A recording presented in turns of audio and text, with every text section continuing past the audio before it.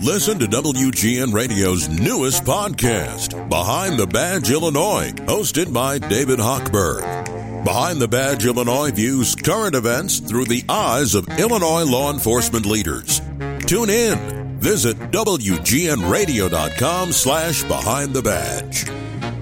There are some numbers in our news this morning, and they are awful. They're about traffic in Chicago and bed bugs, cars and trucks in traffic jams, bed bugs in hotels and people's homes. If you are not counting the number of times you've been stuck in a traffic jam or the number of bed bugs in your blankets, here's the latest. Chicago is the third most traffic jammed and congested city in the U.S. after Los Angeles and New York. We're the seventh most congested city in the world. Our Eisenhower Expressway is the number one most jammed and congested expressway in the U.S., according to the INRIX International Scorecard.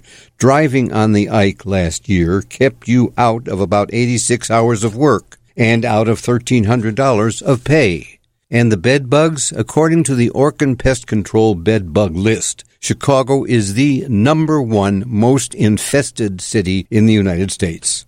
Among the Chicago neighborhoods, the North Side, including downtown, is number one on the pest control treatment list. 485 calls last year for help. Help! They're sneaky little things, those bed bugs, hiding in suitcases and clothes in closets, multiplying and multiplying. In 1 month, a few bed bugs can become a few thousand and live for a year without food, just waiting for a guest to check into a hotel, a traveler to come home, an apartment renter to stop in for a look. A bed bug is about the size of an apple seed, capable of a little nip of you while you're sleeping. Not to worry, it carries no disease and is not dangerous.